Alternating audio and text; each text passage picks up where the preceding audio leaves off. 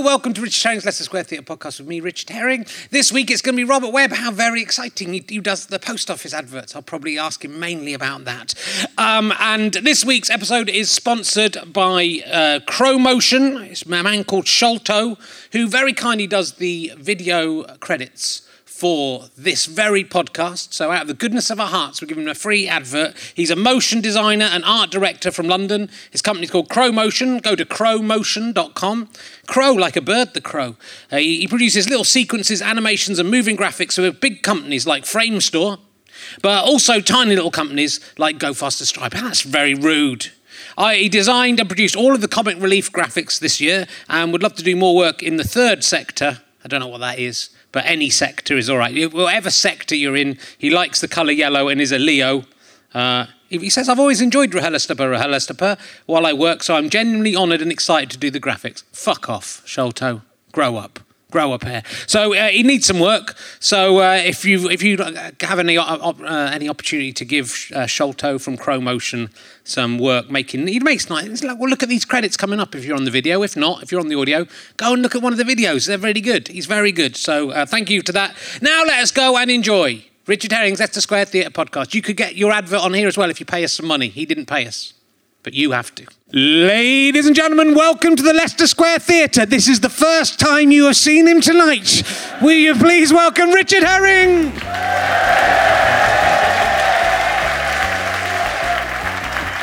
Thank you very much. Hello London. Welcome to Richard Herring's Leicester Square Theatre. And this is Richard Herring's Leicester Square Theatre podcast, or as some of the cool kids have started calling it recently, Leicester. There's some cool kids in. It's very exciting to be here. So in the week of recording, the big news story that I've enjoyed, I don't think enjoyed might be the wrong word, is Rolf Harris has been...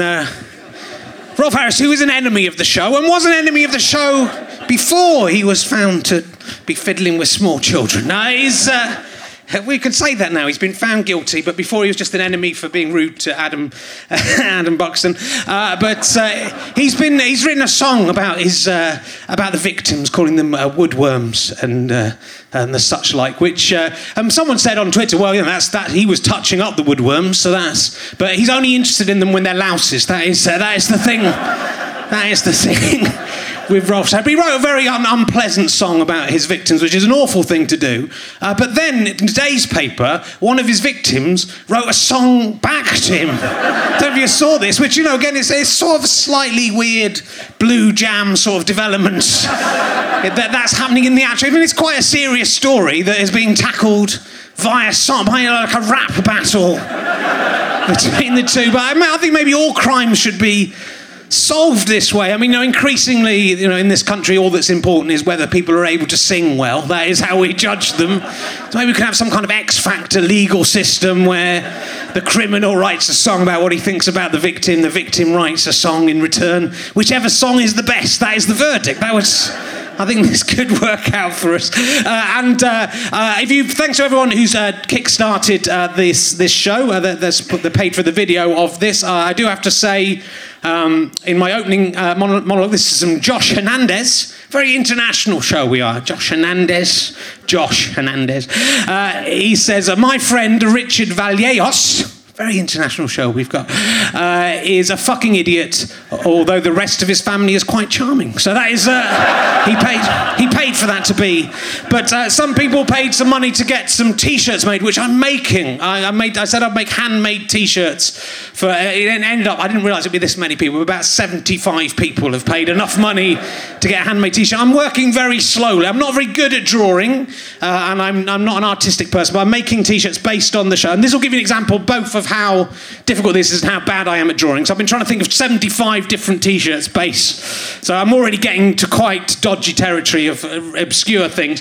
There's this one I wanted to put Slytherin, Lannister and Herring, because that's the... but I don't know if you can spot the mistake. I don't know if anyone can spot. There's a little error. There's a little error in this one, so I'm not going to... Made a slight error. And you know what? As I was writing the I nearly wrote another R. I genuinely did. That's how tired I am. I nearly thought, oh, thank God I stopped myself, but I'd have looked an idiot if I put 3 R's. It would have been 4 R's. I mean, I'm going to give this to one of the members of the audience at some point tonight, because it's no good, is it? It's got a mistake in it. It'll be worth even more than the regular T-shirts. But for those of you who paid £75, this is the kind of thing you're going to get. So I hope. I spent £50 on T-shirt ink, whatever that stuff is. That one, that's my favourite one because it comes out very blobby. I've become quite an artist. These will be worth a lot of money. I hope there'll be one day someone will pay to have these all put back together and put in an art gallery where they belong. But for now, they're coming to you. Anyway, we have to crack on with the show. We've got two fantastic guests. Usually there's one good one and one rubbish one, but today is they're both good. We could have just spread them out a bit. My first guest this evening, I'm sorry, we only do one podcast tonight. My guest this week is probably best known as Graham from Meaningful Sex. That's why you're all here to see him. He was also Arvo in My Family, the famous character of Arvo. You remember him in the popular sitcom My Family? You please welcome Robert Webb, ladies and gentlemen. It's Robert Webb. Here we come. Arvo, thank you very much. Come in, sit down, pull up a mic. Hold the mic near your face. Hello, thank you. Hello. I tell you, you've got a nerve showing your face around here. Oh, yeah. After what you did on Pointless. You've got a nerve. That's all I'm saying. So, we'll get to that I'm really later. sorry. Every night I wake up going, Namibia. Why didn't you say Namibia? Yeah. Not, what did I say? I had to think of an obscure country and I said England. France. Yeah. Anyway, tell us about Graham from Meaningful Sex. We'll get that out of the way because probably Graham from Meaningful Sex was made when BBC Three was still called BBC Choice. Oh, yeah. And that's how long ago it was. And it starred Conleth Hill, who plays the bald one, balder than me, but properly bald, in Game of Thrones. The Varys or No spoilers. Nobody watched Game of Thrones. They don't watch Game of Thrones. If they watch Game of Thrones, they wouldn't be here because the denouement is on this evening, and I'm very annoyed. Spoilers. Yeah. Yes, but he was in that, and he was very good. So Graham was the nerdy virgin boy person who was living in a shared house that was filming in Belsize Park, but it was meant to look gritty. And then there was sadomasochism going on, and it was a sort of one-off comedy drama about sex. Sweet. Sex. Did you get to have sex with a lady or a man in it? No, neither. It was there was an American actor in it who's been in loads of stuff, and I can't remember her name. So she'll be delighted. She'll be delighted. I know that she is a big fan of this podcast, that particular actress who we don't know the name of. Sarah Stewart, and she was very good. See, it only takes me a couple of seconds. And what about Arvo in My Family? The My Family, it's a big sitcom. My first experience of Robert Lindsay, yes. Cool.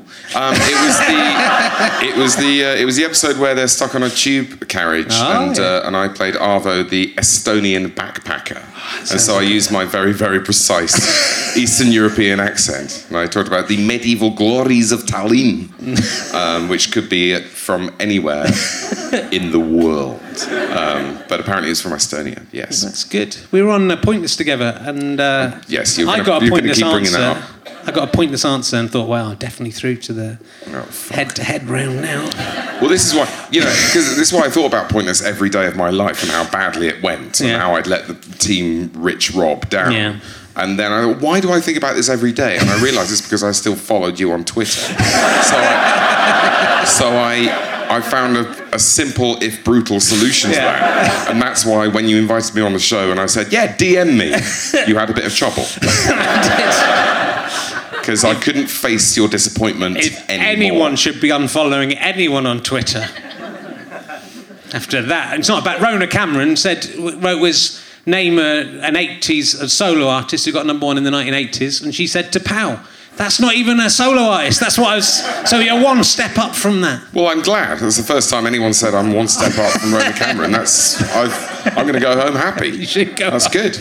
But I don't know how many times they'll let me go on Pointless. But I think if it's more than 4 and you still haven't won, That's quite bad, isn't it? You were. I was reassured in the beginning because the last time you've been on. Sorry if my microphone technique isn't quite up to.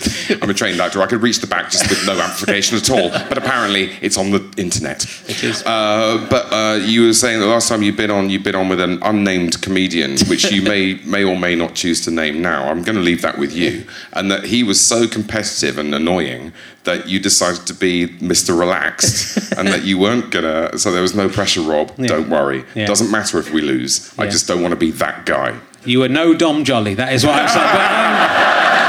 Yes. Good, I thought I could rely on you. He's done worse adverts than you. That is, have you seen that? Have you seen that advert? His adverts are so bad I don't even know what adverts. What's he been in? He did an advert for ferries that was very short. Ferries? For a ferry, like a ferry. Ferries? For a ferry from Wales to Ireland. That is a way of getting from one island to another. Yeah. Not even aeroplanes. Ferries. A ferry. Oh, he's fucked. Not even from England. Not even from England to France. They might as well ask me to do hovercraft. And in the advert, he had a phone. He went, "Hello." That's fucking low. Did they ring you up and go, do me an advert for ferries? Go, oh, do I have to be? And you have to do your catchphrase. We want you to do that funny thing. 12 years ago. We're going to play some Portishead and it's going to be like in that show. It's like me doing an advert and there being like a moon on a stick in the back of me going... and people go, I don't understand the reference. And why is he pointing at that moon? Why's the moon on a stick? I won't judge Dom Jolly's commercial choices. So, is it true that you are named after the show Robert's Webb? Is that how you got your name? I wanted it to be called Worldwide Robert. Yeah, that's better. But that was deemed too hilarious. That would have been good. It's the worst name for a show apart from Elementary, My Dear Mark Watson. Was that made? Yeah. Really? It was an improv show. Mark Watson, who'll be a guest later in the series. And believe me, that's all I'm going to talk to him about. I wrote a sketch when I was 13. I did it at school in lunchtime where I was Sherlock Holmes. Yes. And they found a piece of rock. And there was no earthly reason why there should be a piece of rock in this Edwardian dining room. Yeah. But it was so that I could get in the pun. So, what's this, Holmes? I say, sedimentary, my dear Watson. And made me so happy. And I think it's important that you get this stuff out of the way when you're 13. Otherwise... I would have had them finding... Otherwise you try and get a laugh out of it now. I would have had them 42. finding the digestive tract of someone, then going, alimentary, my dear Watson. That's what I would have done. Well, that is a different bit of science. It's an alimentary canal. But I didn't get that big a laugh, so I presume it's also a near rhyme.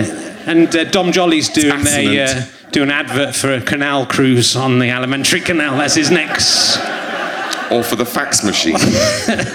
So you do adverts. Yes. Which a lot of comedians. Come on, beat up on the champ. We're talking about adverts. So you do the post office advert. I did. This is all past tense. Yes, I did. It didn't last very long. I did an advert. No.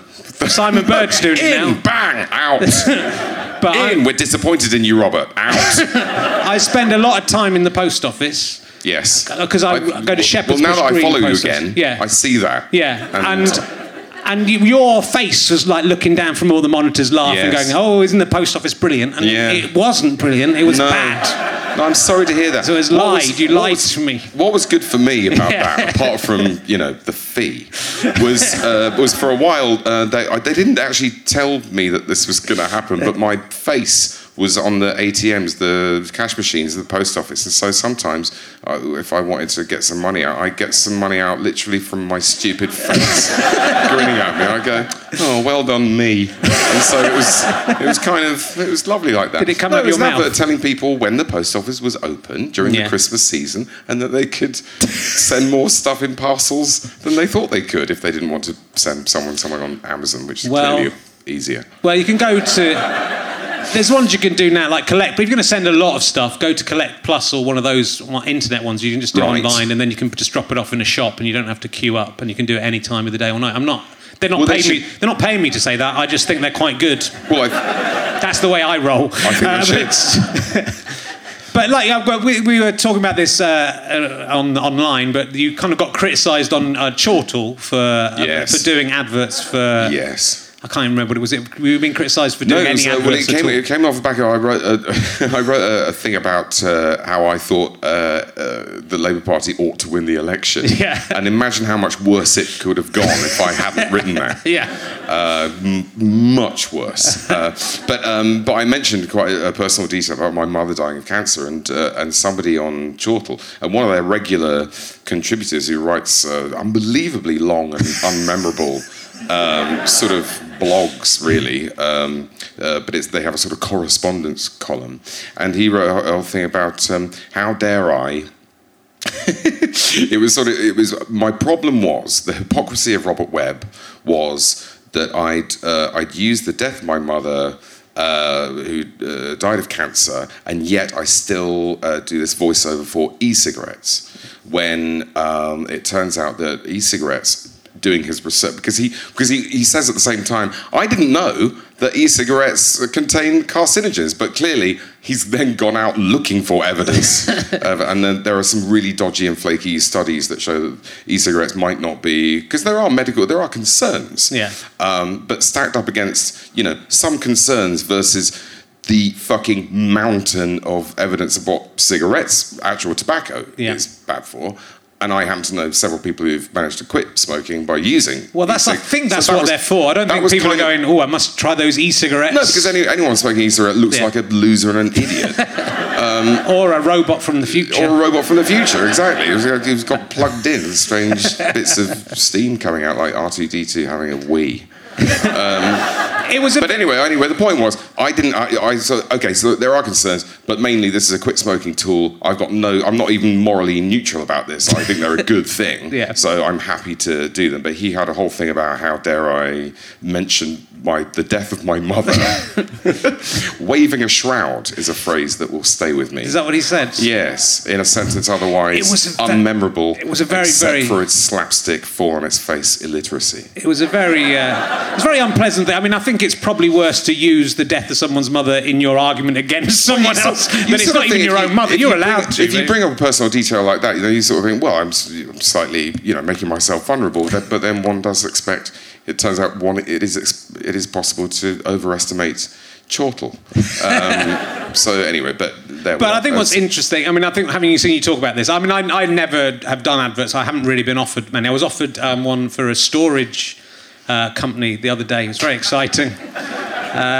Because I've got now my dad, they want to do an advert. Well, it's more like a paid thing where you get paid to go on the radio, and it's sort of worse than an advert. You get paid to go on the radio and do interviews as if you're... Oh, you're an ambassador? Yeah. No, I don't do them. And it wasn't even any money. I thought maybe I could pay for some podcasts with it, but it wasn't even very much money. And I have to go and go, because I'm a dad now, my wife's making me move stuff out of the house.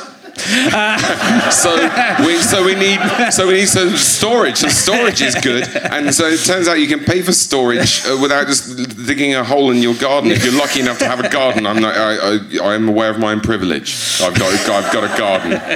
I know lots of actors and comedians who wouldn't touch it, rather chew their own arms off and do an advert, and that's fine. Rufus Hound is a mate of mine, is one of them, but his view has always been, it's a personal choice, and it sort of depends where you see yourself in the... sometimes I'm just a comedy actor and an entertainer and a whore and anyway, and so it doesn't really make any difference. And then sometimes I catch myself behaving like an artist, and I sort of go, ooh, maybe I shouldn't do so many. I don't want to piss everyone off. But it definitely is a personal choice. But I think if you haven't, unless you've gone, if you're like me, if I now went, the post office came to me and said, "Will you do the next lot of adverts?" and I go, "Yes, of course." I'd be delighted. I love your service. And then people go, "Didn't you just spend a year on Twitter saying the post office was terrible?" Yeah, but they gave me £50,000, so so that would be bad. But I think you've said you've never. It's not like you've put yourself up as being Bill Hicks or criticise people. I accept that I live in a mixed market, capitalist, liberal, advanced democracy, which involves money and advertising, and that's just the shit that we have to, and that's why we don't die of dental decay when we're 23. Yeah, well, and I'm starting to sound like Mark Corrigan. I'm actually quite more like Mark Corrigan than you might think. Today's podcast is sponsored by Crowmotion.com. Anyway, so I can't speak. Although he hasn't paid us anything, he did some free titles for us. He's a nice guy. He's called Sholto. He's a nice guy. Well, actually, while I'm thinking... So now we've established him as Darth Vader. while I remember, because I forgot last time to do this, some people have also paid me just to ask the guest questions. So, who am I to criticise anyone? This is from Ian Hill, who sounds like a character made up by me. But he isn't, because I would have made him ask something much more. I think no one so far has abused this privilege. And just... You'd have said Kurt Viaduct. Yeah. It's Lou Sanders, and she wants to know, why have you got such weird teeth? It's from Ian. Because they're my teeth, and I couldn't be bothered to fix them, so fuck off. No, it wasn't. It was Ian Hill. I could have spent 50 grand and I'd be in Hollywood by now, doing my teeth and my hair, and I'd be in some really shit sitcom, because they will laugh at anything. But I couldn't be bothered. I like going to the pub in London.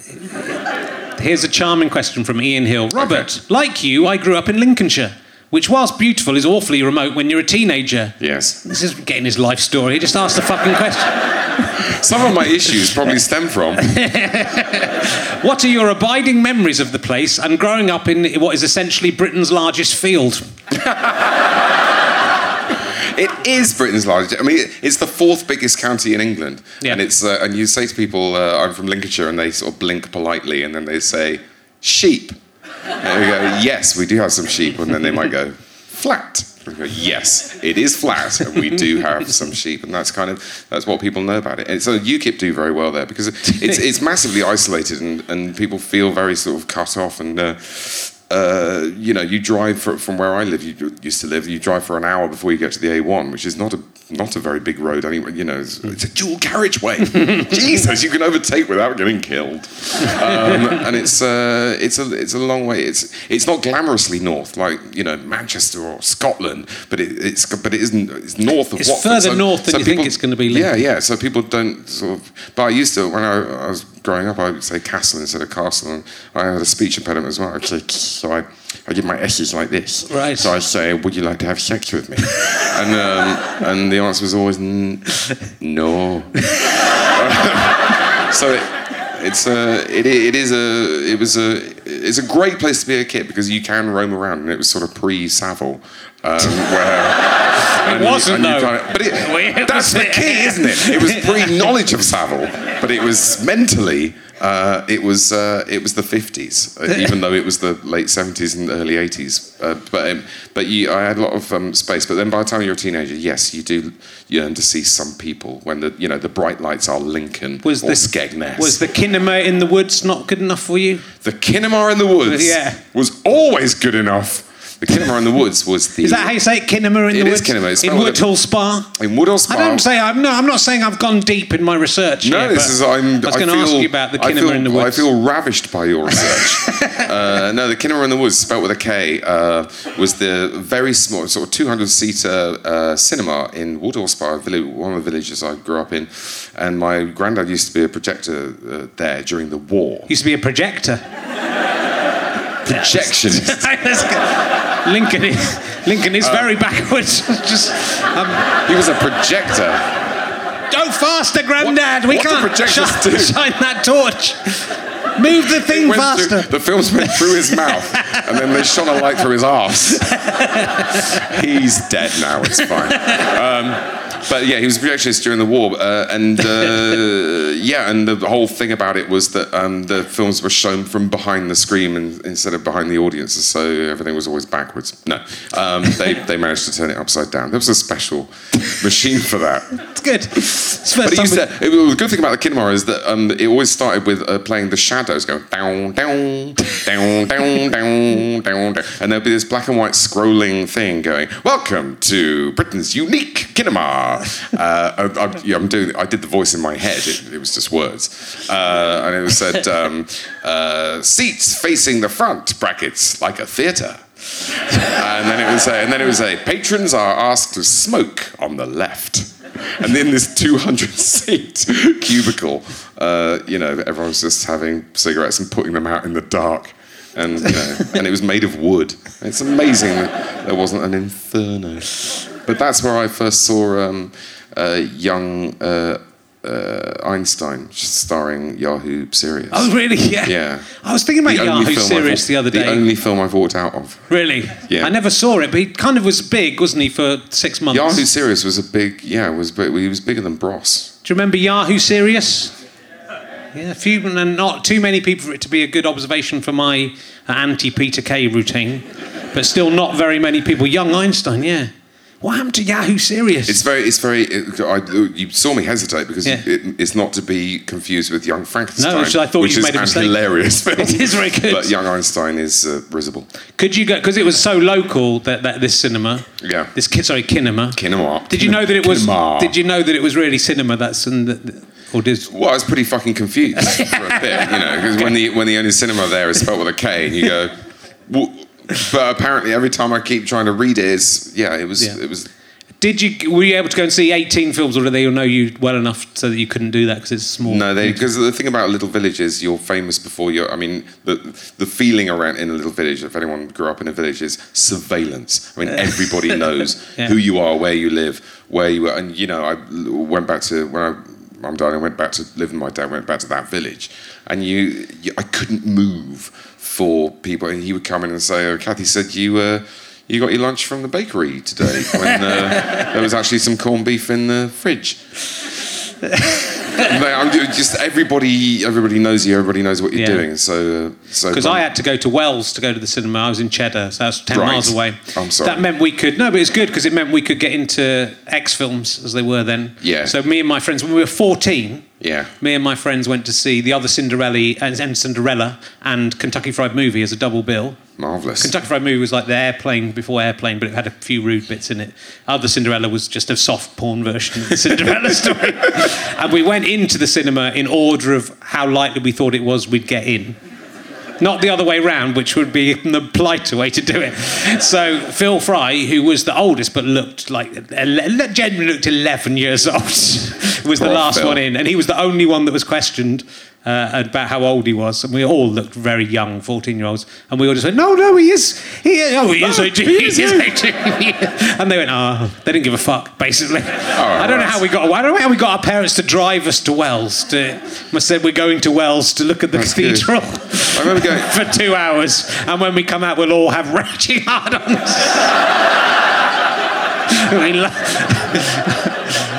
I remember going to also in Lincolnshire, going to Boston Fair with my friends, and we were all about 16. But at the time, I was the tallest, and so it was my job to go into the offie and try and buy some beer. And I picked up the first 4-pack that I could find and strolled confidently to the counter and put it down and got served. And then I came out and then slightly ruined it by walking out the door and going, and they all applauded, like, excited grammar school friends that they were. I went across, and obviously the first thing I picked up was Special Brew, and so we all had a sip or two and then threw up, and then went on the fairground rides and then threw up. Do you find sometimes beer tastes like the first beer you ever had? The first time you drink beer, it's so horrible, and occasionally I'll drink a beer. My granddad poured a pint of beer and left it on the sideboard, and I had a taste of the foam and just thought, he's out of his fucking mind if he drinks this. This is nothing like Coke or Lilt. But sometimes, even I'll take a sip for a beer and it will taste like I had a can of warm Heineken, which I'd managed to buy when I came to London one time with the school band. And what did you play? Trumpet at the brass band. Yeah, it wasn't even an official brass band because we played trumpets. Let's not get into that whole thing. I just had a great question for you and it's gone out of my head. Oh, well, never mind. I'll do an emergency question to prop us up. Okay. If you had to choose between dating a man who was a 6-foot tall penis... yes. Or, I like the fact there's no more question, no subsidiary, yep, I know what you're talking about there, Rich. Yeah. Or a man who, instead of having a penis, he had a tiny man. Which Interesting. Of those... So it's like a massive penis. Okay, well, he's got a face on his head and his penis. I need some qualifying questions. Yes, you do. So the man who's a 6-foot penis, can he talk? Yeah. Okay. Of course, he's got a mouth. Arms? He hasn't got any arms, but what he does to make himself look like a... So I'm going out with a sort of paraplegic penis. I mean, he can talk, but he wears... Well, actually, with Emma the other week, we talked about the idea that he might have... He has a false shoulders. He wears a suit, so he has false shoulders when he goes out. He's already and a liar. He has ventriloquist dummy hands attached to that suit, which he could... I think if you... he could use those hands. But, you've got a massive penis. This is the stuff of nightmares. Would I like to date? Yeah. The big penis. And is he circumcised? Have you thought this through? I haven't. I don't think he's circumcised. Does he wash? He's just British. This big fucking bell end that talks, that may or may not smell like a cock. He wash. I think he would wash. Well, I'd hope so. If you're a cock, you think... I mean, blimey, I wash my cock most days, but if you are just a cock... I think if he was going out on a date... Several times, you'd be in the shower every time you pissed yourself. If he was going on a date, he'd do every time you pissed out the top of your head. I'm sorry, I better... If you're on a date, you just run your head under the tap and he does a handstand with his fake arms... Sticks his head down the toilet. I don't think it's kind to be laughing at him. I think it's unkind. Oh, I'm being weird. No, I prefer the man who's a normal man. Yeah, with a little man. With a small man as a penis, because they could be friends. He's always got someone to talk to, so he's probably more emotionally intelligent because he's been a friend to his. Where does he wee then? Does he wee out of his bottom? I think the problem I imagine that it's the little man has a little man and the little man so it's all the way round. Like an Escher, like a sort of sexy Escher. And I say sexy. I mean disturbing. I would say that he would wee out the little man's wee hole. You would say that, but you're a grown man. I don't know where that came from. It's because he's little. I thought he had to have a wee little wee wee. Little, he will have a little man's little wee wee hole. Yeah. Well, I prefer. In answer to the question, I prefer the man with the human for the penis rather than the human penis. You were. Remind me never to let you lose track again, so that we don't have another emergency question. It's reminding me of something I wanted to ask you though. That question is about your career. You're in a double act with. I've no idea where this is going. With David Mitchell. Did David Mitchell ever attempt to masturbate you with the hand of a 100-year-old ventriloquist dummy? Because that happened to me in my double act, and I just wondered if that was a thing that's a normal thing, or whether I should contact the police. No, but tell us about it. I'll tell you later. I've told everyone else enough about this. So we'll go into Dirty Britcom Confessions for you, which sadly has stopped taking entries for people for some reason. But there's a website where comedy fans write their fantasies about comedians, and they're quite weird. So these are some. I don't know if you've seen this. This is quite a weird one. I'm a lesbian. But David Mitchell and Robert Webb kissing badly on Peep Show gets me off. It takes all sorts. That's something for everyone. What do you think that says about it? So someone who is not attracted to men at all still gets off on watching two men kissing badly. Do you think it's the fact you were kissing badly that got her excited? I thought we kissed rather well. Well, it was surprising, and it's happening in my brain now. Yeah. He's got nice full lips, and I was prepared for stubble, and there was a bit, not much, because you have to shave before filming most days. But it was a good kiss. Yeah. I don't know what a fucking problem. No, she doesn't have a problem. She thinks it's terrific. Why a gay woman would be excited by watching me and David kiss badly? Or did you think can't help you? You're quite feminine-looking men. It could be that. Maybe. Yeah. It's interesting that... I don't know. I mean, that is the last thing I would expect.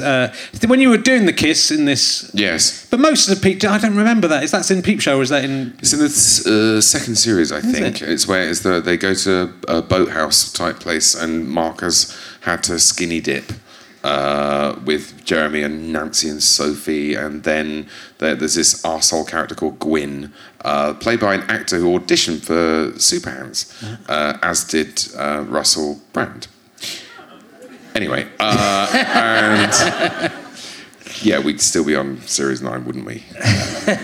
Anyway, so Gwyn, the Gwyn character, is being all sexy and blah blah blah, and then they all start getting off with each other, and then there's a spin the bottle thing, and so I kiss Mark. Oh yeah, I watched it all again recently because it's on Netflix, I believe. Is it? Yeah, so we watched it. We watched it from start to finish, but we watched it, like 4 or 5 hours. It's very good. Thank you. Very good. Should have been me and Stu, but it's explain a very good. It's a very good. Should have been me and Stu and Russell Brand. If the universe is with Russell watching Matt King's performance, going, fucking no, mate. No. Here's another one. I met. This will make you pause for thought. I met Robert Webb and then cried in an alleyway while licking my hand that shook his.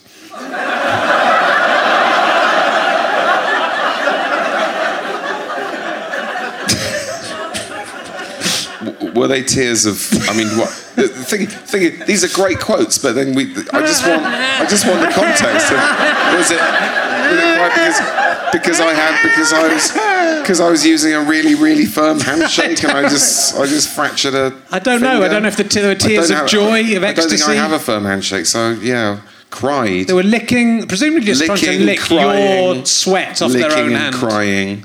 I mean, I've heard I won't wash for a week, but not I'm going to cry and lick. And your tears would get mixed up in that, and you wouldn't be able to taste the salty Robert Webb sweat from your own salty, brackish difficult. Tears. I'm really trying to feel flattered, and God knows it. It comes easily, but no, that person needs to look at their life. Yeah, well, I think this other person does as well. I've never found Robert Webb and David Mitchell as attractive as when they wore Nazi uniforms. Christ, so sexy and so wrong. Look, those Nazis knew how to dress. They did nothing else. I must say, I caught myself, knowing that we were doing that sketch that day, I was shaving so carefully. And I'm going, what the fuck are you doing? You're paying the compliment to Nazis that they were, if they did one thing right, they were punctilious about facial hair. Yeah. So, yeah. I just imagine you looking at yourself in the mirror, wearing that uniform, licking your own hand, crying at the beauty of it. Licking my helmet. licking. So, back to Lincolnshire, which is what I'm mainly interested in. But I've decided to mainly make this about people's... before they were famous. In fact, when I was writing, I very briefly wrote for Harry Hill's TV Burp. When I say very briefly, for 1 week. Okay. I've done quite a few things like this. I wrote for Russell Howard for about 2 weeks, but I ate so much Haribo that they sacked me. With Harry Hill, I realised it was an impossibly difficult show to write for. But we came up in that table with quite a good idea of before they were famous, which is just someone in their flat and then the phone rings and they go, "What? I got it! Fantastic! That's great! Cheers!" And then a show called After They're Famous, when the phone rings goes, "So they're not making any more. That's definitely it. Thanks." Don't think I used it though. But it reminds me of when, because we were talking about adverts. I'm loath to bring it back to adverts, but when Don and I did the Mac and PC thing, and we'd done it, and a few months went by, and the iPhone came out, or whatever the new thing was, 2007.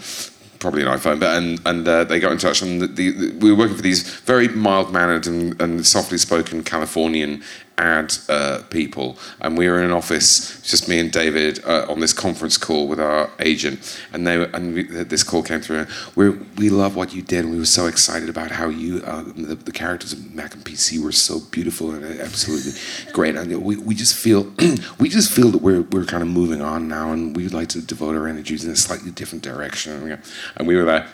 Are we fired? Over. It's not really, Robert, it's not really a question of fired. But you don't want to give us any more money. You've got an iPhone now. Over. So, yeah. It's nice of them to tell you, though. Usually those things, they just don't tell you. You have to work it out. They were mild-mannered. I'm still waiting for the next series of This Morning, Rich Not Judy. I haven't heard. I've never heard. But it's not I'm waiting for the second series of Bruiser. I loved Bruiser. That was a terrific. But before that, you worked as a truck driver. Yes. Is that true? Yes, it is. Okay. Yeah. Where have I written about that? How do you know that? I went very deep this week. Fucking hell, you've gone deep. I went really deep. Jesus. In between, after I left college, I worked as an usher for a bit, and then that was too horrible to carry on with, and then my flatmate was going out with someone who worked for a sort of lighting events company who would take lights to events, to people's like weddings and stuff, and he needed a driver, and I had a perfectly good normal driving license, and it turns out you can drive a 7.5-ton truck with a normal driving license, and he gave me sort of 10 minutes tuition in how to drive this truck. 7.5 ton, by the way, is about as big as it gets before it becomes an articulated lorry, but they're pretty big. And so I went out driving this truck. It's not that I couldn't drive it, although they have these air brakes that basically you go, and it goes like that. So there's a lot of that. And I was with these two Australians who they were sort of, I identified them as alpha males, and alpha males have always been kind to me because they sense vulnerability and that I'm not a threat. And so the first time I caused a bit of a traffic jam because I stalled, obviously, trying to get onto the M25, and one of them wound the window down and went, "Fair go, mate, he's doing his fucking best." And then this is before sat-navs, and so I just get lost. We get lost, and then the truck would break down, and then they would go, I am so fucking cranky about this, and then we had to spend the night in the cab, and there was a lot of farting. It's 3 people on this sort of long seat in front of a window, trying to sleep, like that. It was, You can understand why so many lorry drivers become serial killers, can't you? I mean, it starts to make sense. Yeah.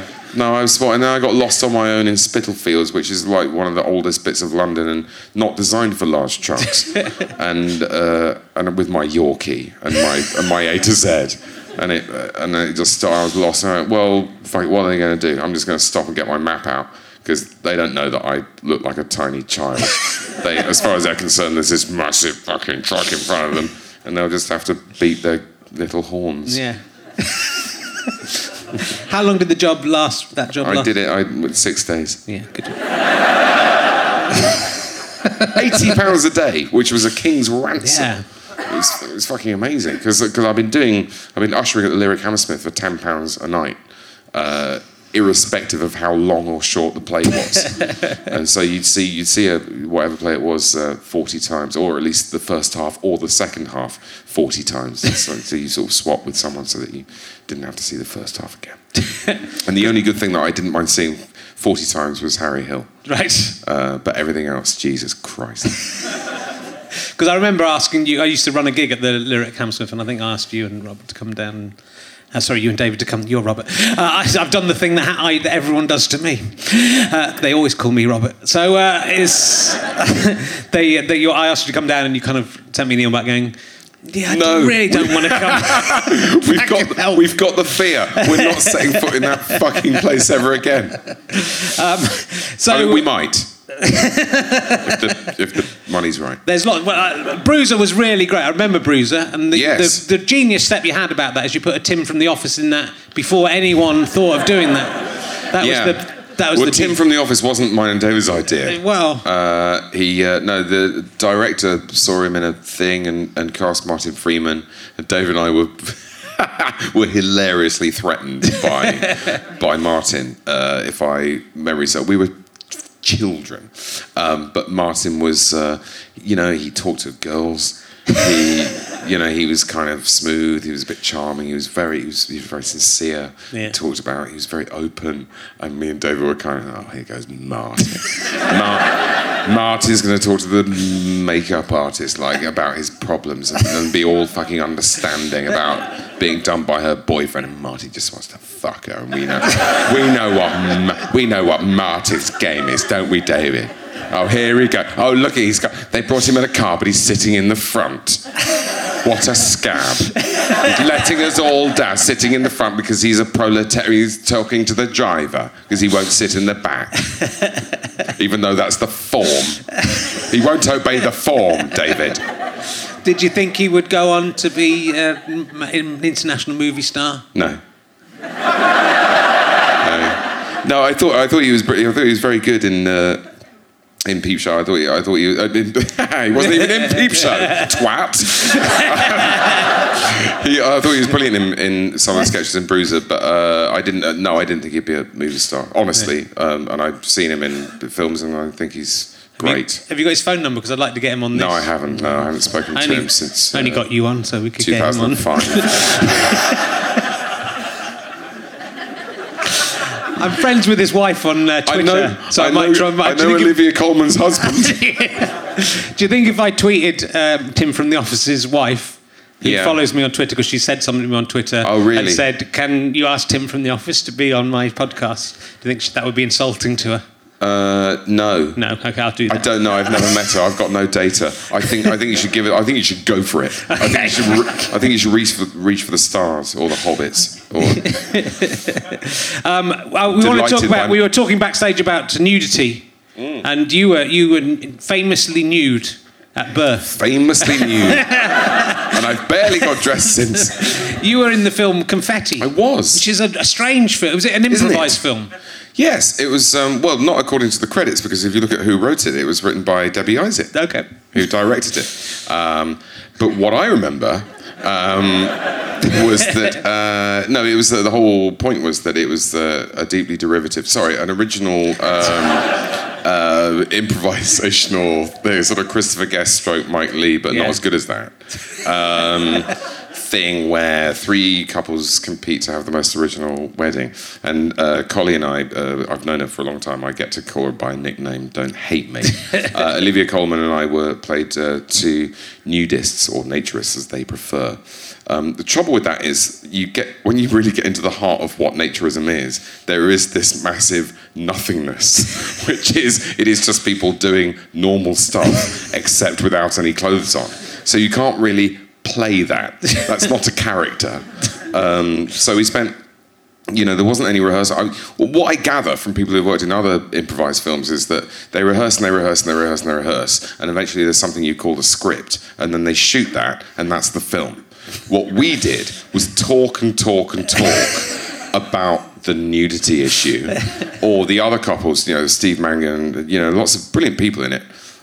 Talk about their characters, and then they turn up, and then they get into costume, and then they're on the set, and then Debbie Isaac goes, "This is the scene," because she's worked out everything, but secretly not telling anybody what's going on, because the process is obviously more important than the outcome. And she would sort of say, "So the scene is you're going to have an argument about the tennis, and then there'll be a row. Go." And then so you do a 20-minute take, and then you hear eventually cut, and then you go, "How was that, Debbie?" And she goes, "I suppose I find something in the edit. We've got to move on." And then so you do that for a while, but and that's everyone else. But what we had, Collie and I were doing that, but naked, and we're not naturists, and we're not used to being naked. And there is such a thing as a nudity taboo. There are good evolutionary reasons why we feel shame, and we were feeling some shame. I was feeling a bit of shame because I think I'm kind of unremarkable, sort of nothing special, but fine. Olivia should really not have taken that part. She thinks she's worse than fine, and she's kind of like this the whole time. You just want to run in with a towel every time or a blanket every time you see her on that screen. And so it was a deeply, deeply miserable, because there are two sort of, you're doing it there, and it's a closed set, so only 40 men standing around. And then there's that aspect of it, and then there's the it goes out on international release aspect of it. So there's the thing at the time, then there's the thing later. Did you think you were going to be pixelated though? That's what it says. I have to be careful at this point because I know you can't afford lawyers. Okay. I think everybody heard what they wanted to hear, but it was my sincere impression at the time that it was made clear to me that due to the genre of the film, that the genre will be a mock documentary thing, and according to that genre, what happens is that genitals are pixelated, and so I got the impression, rightly or wrongly, from the lying cunt Debbie Isaacs.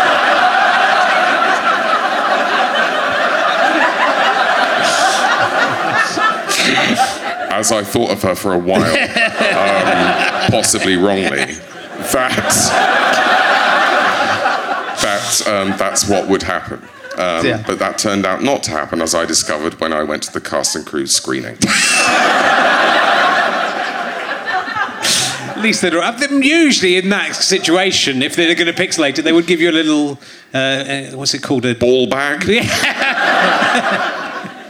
There's something's pouch. It's something. Oh no! I mean, I did understand playing a naturist. Then you can't do it with your underpants on. Yeah. But I just thought it would. I thought there would be establishing shots where you tell the story. These people haven't got any clothes on, and then you're up here or you're long shots again. What I didn't expect would be 15-second shots where I'm competing for attention with my own cock. Which, as I say, is not a remarkable cock. I wouldn't have done the film if it was a weird colour or strangely thin or anything peculiar about it. But still, you do get upstaged by that because we're not used to seeing flaccid cocks. We're used to seeing erect cocks if we watch pornography, but we are not used to seeing the bloke from Peep Show's cock. So it draws the eye. And so no one's really listening to what I'm saying, which is fine, because I'm improvising. And the bit of my brain that's supposed to be good at improvising is just thinking, everyone can see your cock. So Debbie Isaac managed to get out of me my worst ever performance. And my cock. Good. And that's all the story of Confetti. I'm delighted. It's all right. It's all right, film. It's all right. Yeah, people. I think it was probably all right. I think I think it was. There've been a lot of British. I think it was fine. There've been a lot of British comedy films, and most of them not very good. Well, most of them are worse. Yeah. Yeah. Debbie Isaacs are worse. But her other films are worse than Confetti. What other films? I think Confetti. Well, I haven't seen them. Okay. I might have seen them. But she's done Nativity 2. Oh, okay. I think Nativity 3. Yeah. Other things. In those films, did the children just get? The adults playing them, aren't they? Yeah. I don't know. It'd be quite good if there's just a 20-year-old kid. They do Nativity 20, and it's a 24-year-old going, "Why are we back doing another Nativity play? We had to. We got." Well, Santa has his balls hanging out, but they really are pixelated.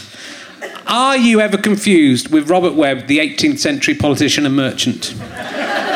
No, and I didn't know. I love this section of the show, and I didn't know there was one. I know that I didn't go back and look, but for a while, when I was obsessively Googling myself in the search of recognition, there were at least 2 marine biologists called Robert Webb, and I don't know if they're still around. Of Robert K. Webb, who specialised in the systematics of turtle family Chinochidae.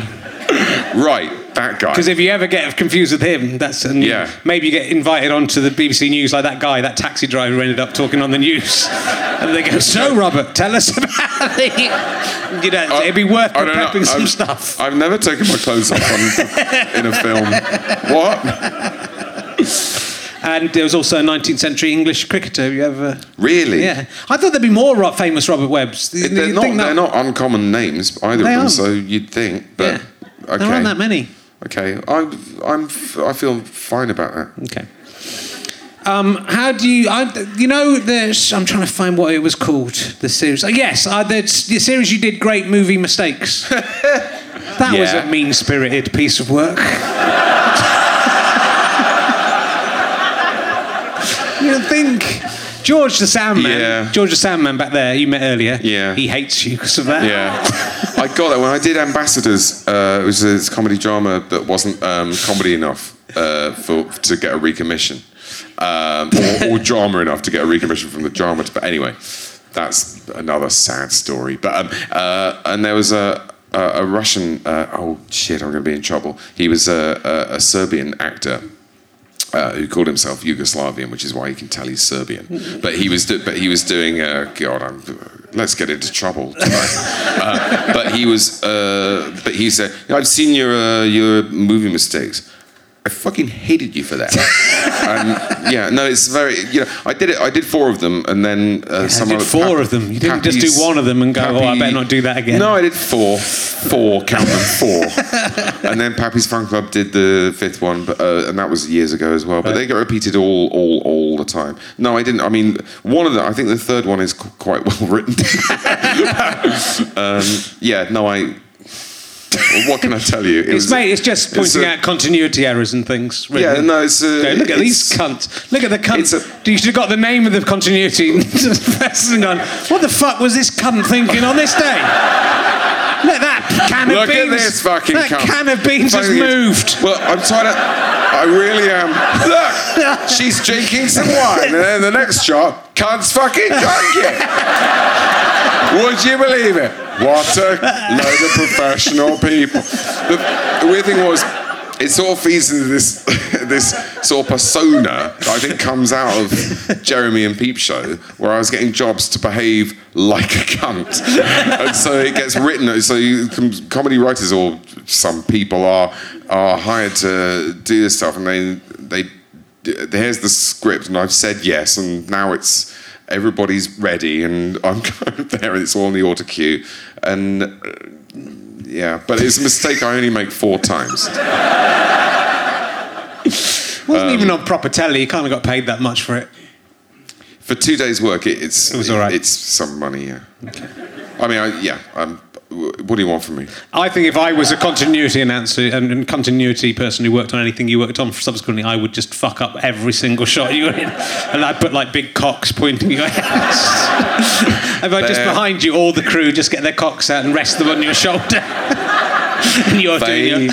They are professionals, and they won't often do that. The thing is, by the time because there's a thing called I can't remember, due comment or due. There's a technical term for it. I'm sorry, I've forgotten, but you have to make a comment about a clip in order to be able to show the clip for free. Right. Sorry. Fair dealing. Thank you very much. Exactly right. Who are you? That's Ben Walker, the producer. I thought it was a heckler, but it is the producer. An impressive heckle from the audience. But... so fair dealing rules. Thank you. You have to use at least 2 adjectives about the thing that the clip that you're talking about. And for a while there, from series 1 till 4, I'd say. The writers just picked 2 sarcastic and horrible adjectives to describe the thing. So I'm just this horrible, sarcastic wanker going, in the disappointing and shabby sequel to... And then you may say it took me quite a long time to realise that this was a mistake. I agree. But I didn't do the 5th one. I like coming up with ideas for terrorist atrocities. Do you ever do that? I've got a new one. I thought this last week, but I forgot what it was. Like outside tube stations, quite a lot. There's like attractive people handing out cans of Coke or Kit Kats and stuff on promotions. Not outside tube. Attractive people. Yeah. Handing things out. I see some I see some Dickensian grotesques. Well, they don't have to be attractive, but there's some people giving out like free chocolate bars and cans of drink. If they just put a slow-acting poison into all of those, you could wipe out about 3,000 or 4,000 people, I would say. I think you could beat 9/11. Or into the...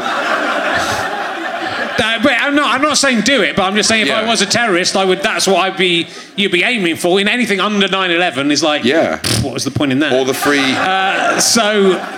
You could. What I'm saying is, it's pretty easy to kill lots of people, and terrorists do really apart from 9/11, they do fucking badly at it. They're not happy people, and they're not. So they haven't had time to plan because they're too busy being angry. But maybe you could do that with the free Cadbury's chocolate you get. They keep trying to push on you in WH Smith's. Right. Every time you buy a pencil sharpener. You'd sort of have would to you get... like a massive bit of whole nut? No, I fucking wouldn't. I think the terrorists would have to get WH Smith on board to make that work. That seems like a lot of... Maybe that's exactly what's happening with the capitalist geo-global thingy, whatnot. It could be. Yeah. Yeah, they're trying to get less customers. Yeah. Yeah. So they can charge the surviving customers more. Exactly. Yeah, what doesn't quite work. Yeah. Have you ever had any... I've got loads of terrorist ideas. I would be brilliant at being a terrorist.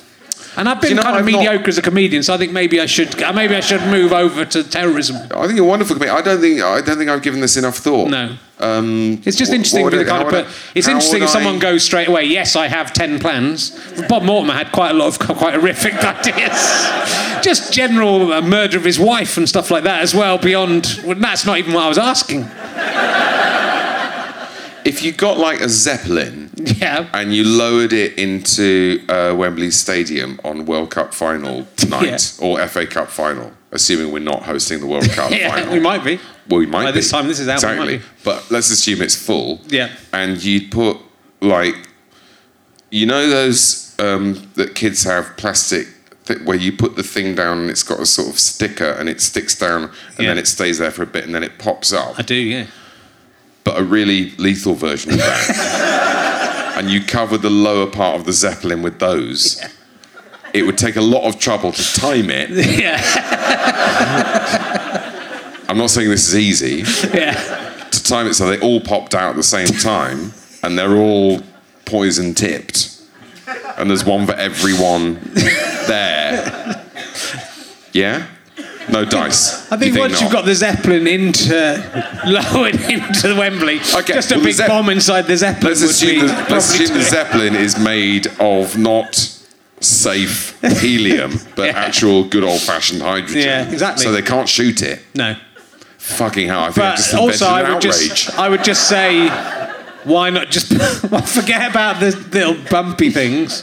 Just put the Zeppelin full of hydrogen into Wembley and light. Yeah, but where's the fun with the... Also, you've chosen a very slow... It's like a very slow... That's what makes it... What's that coming up 3 miles away? That's what makes it macabre. That's what makes it sinister. That it happens in like fucking slow motion, like all nightmares do. Like... What's that? Do you think that's coming this way? This is a good game of football. Football fans probably say, I'm enjoying the football. What's that unbelievably slow-moving Zeppelin? I didn't think they did. Did they do Zeppelin? They still do Zeppelins. They did. There's a Zeppelin. Oh, well done, Brian Robson. Here comes the Zeppelin. I wonder what it's doing. Why is it lowering? Why is it full of those poppy? Oh, no, it isn't. I like the poppy things. It's impressive. You stick to comedy and being rude about continuity mistakes. That's what you're good at. Don't do blowing things up. I haven't asked you many emergency questions. People will be annoyed, and we're going to have to stop soon. So, have you ever tried to suck your own cock? Yes. Good. Successfully from the ages of 13 to 15. Wow. It's my own cock, it's not your cock. And did you stop because you became less limber or because you became bored? Have you got ennui about because my cock shrank. I've seen your cock. It doesn't look all that impressive. I think 13 to 14, it was where I was maximum bendy.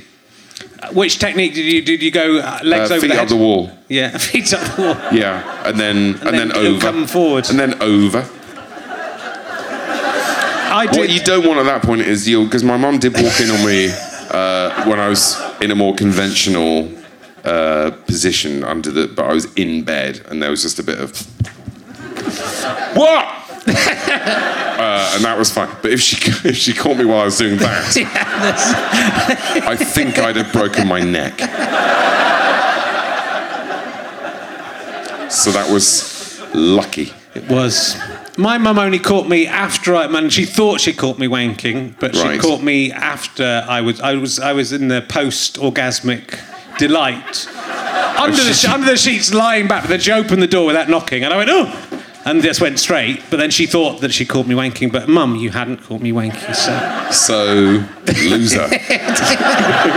That's what they're trying to do. You think you got that on me? You haven't. Fuck you. You'll die first. Would you rather have a hand made out of ham or an armpit that dispensed sun cream? A hand made out of ham? Yeah. And you can eat it and it'll grow ham. back. Yeah. Well, then it's a ready supply of ham. You ham. eat it and it grows back? Yeah. I wouldn't get much done. Well, if you ate it all... Is it my typing hand? You can choose. I'll let you choose which one it is. If you eat it all, it takes like a month to grow back. If you nibble it, it'll grow back. I can imagine licking it quite often, but only in private. Yeah. I don't know. Do the people around me accept this? Is it not? They've got used to it. They're not. Well, it's not remarkable. They accept as much you accept the gigantic penis man that you seem to think was ridiculous. I did find him a little bit ridiculous. What was the alternative? An armpit that dispensed sun cream. That's like enough for you to use through the whole year. That's silly. It is. It is silly. It's silly. Yeah.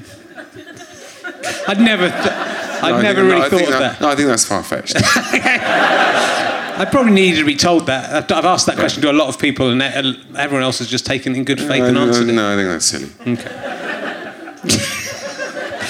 If your finger could travel through time, whose anus would you finger first? Interesting that you went that way. If you're invisible, whose face would you sit on first? That's an Abigail Burtess joke. I'm going to ask that in the next podcast. That's my wife's joke. If my finger could go through time... Yeah. What would you do with it? And where would you go? Where would your finger go and what would it do? I've adapted this question because it used to be, would you rather... This is a stupid question. Right. Would you rather have a finger that could travel through time or a tit that dispenses talcum powder? No one chooses that. No one chooses the tit that dispenses talcum. I'm not much of a talc person. No, well, no one is. It's a stupid choice. It's kind of fun. Yeah. But only for about the first 16 times at most. I mean, we're all getting a lot of enjoyment out of that. But I suspect... So it's only one. It's not two tits, it's one tit. It'd be...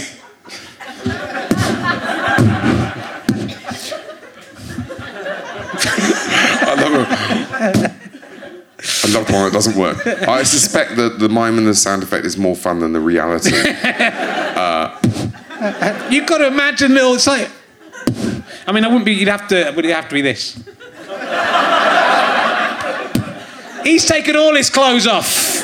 The people who are listening to just the audio version of this are quite confused. Suddenly very shocked. If they're listening to that, I am naked right now. So I've changed it to just what would you do if your finger could travel through time? My finger could travel through time. Go anywhere you want, just your finger. You can look through the side and see where it is. And it can travel in time and space. So it's not just here we are in the Leicester Square Theatre and I've just touched Joan Collins doing a show last year.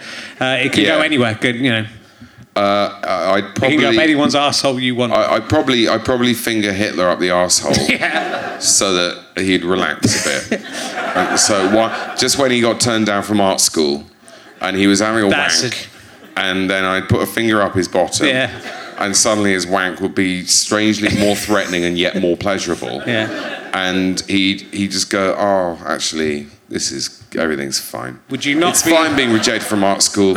I don't need to kill 50 million people in a world apocalypse. Would you not worry that you doing that is what would send Hitler on his crazy spree? Because up to that point you've chosen the exact point where he's just an art student. I suppose my question is... You could have done it and it's gone in and Hitler's gone, whoa, I didn't like that. I'm now going to become the Führer and start a war. I suppose I'm starting from the premise that he already was a motherfucker. Yeah, but you don't know that because you don't know that's how time works. You don't know maybe it was your finger going back through time that made him into that. You tried to change history and you ruined it. It's your fault. In fact, your finger is more responsible than Hitler. What you're saying, we should chop off your finger now just so that you can't do that. And then we can save the world. I think we should do it just in case. Are you finished? No. Good. I'll let that be the last word. Okay, well, we didn't ask really anything about Peep Show. Is it coming back? Yeah. I've got a question about Peep Show. Is there anything you haven't said about Peep Show yet in your life that you would like to say? You mean how much like are me and David like our characters? Yeah. No, I think I've explained Peep Show to my satisfaction.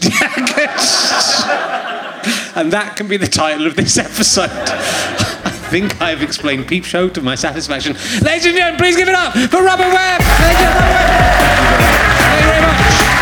Cheers. You have been listening to Richard Herring's Leicester Square Theatre podcast with me, Richard Herring, and my guest, Robert Webb from For the Post Office Adverts. I can't believe it's happened. Finally. The music you're listening to is by Pest. Thank you. I've just choked on a bit of sandwich. Thanks very much to everyone at the Leicester Square Theatre and to all the nerds at Go Faster Stripe and everyone who's helped us make this show as well. You at home, we did the Kickstarter campaign.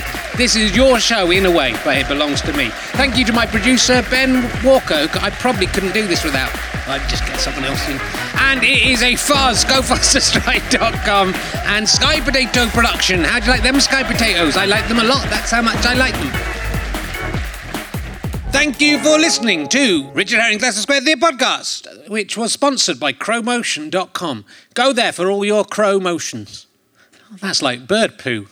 Now I think about it. Ugh, disgusting. I do have to mention in this closing monologue, this has been sponsored also by Chris Hopkins. We gave him the option of leaving a message, and the message he left was an I with an umlaut above it, an upside down question mark, and a half. And you can use this for whatever you want, and if that might mean something, that might be some code for some terrorist attack that once that gets said, the nuclear codes are launched. I don't know. If you've enjoyed these podcasts, you can help donate. Go to gofasterstripe.com/badges. All of your money will go to future podcasts. In fact, probably mainly to and As It Occurs to Me podcasts if you go to donate per monthly. But you can make a one-off donation. You can also get a catch for question or me calling you or your friend a fucking idiot by donating some money there and then emailing Chris at gofasterstripe.com. Actually, email him first and check that there's something left. Anyway, that was the podcast. I hope you enjoyed it. And here are some of the people who helped us make this show. Matthew Smith, Ewan Duncan, Rob Applin, Darren Foote, Colin Anderson, Raymond Harpenny, Kevin Tipcorn, Steve Mash, Dean Ratland, Gaynor Wilson, Adam Queck, Stuart Fawcett, Tim Turner, Julian Benton, Thomas Baldwin, Lauren Pilkington, Matthew Blackburn, Neil Martin, Jack Burton, Fraser Levy, Gina Lynn, Paul Jeffrey, Rob Ward, Robert Tang Richardson, Leo Vagoda, Carol Forster, Icky Kawa, Cole McGonigal, Aurora Watters, Jake, Heather Henderson, Simon Carl, Christine Sato, David Collier, Jijin John, Roy Owens, Matthew Poynton, and Michael White, Michael Wrighton, Dave Rafferty, Graham Wyatt, J. Mark Pym, Maria, Tom Granger White, John Herbert, John Ayotte, his name's like Ayotima, John Ayotis, and Tim Brown, Ayotis. Thanks for listening, bye!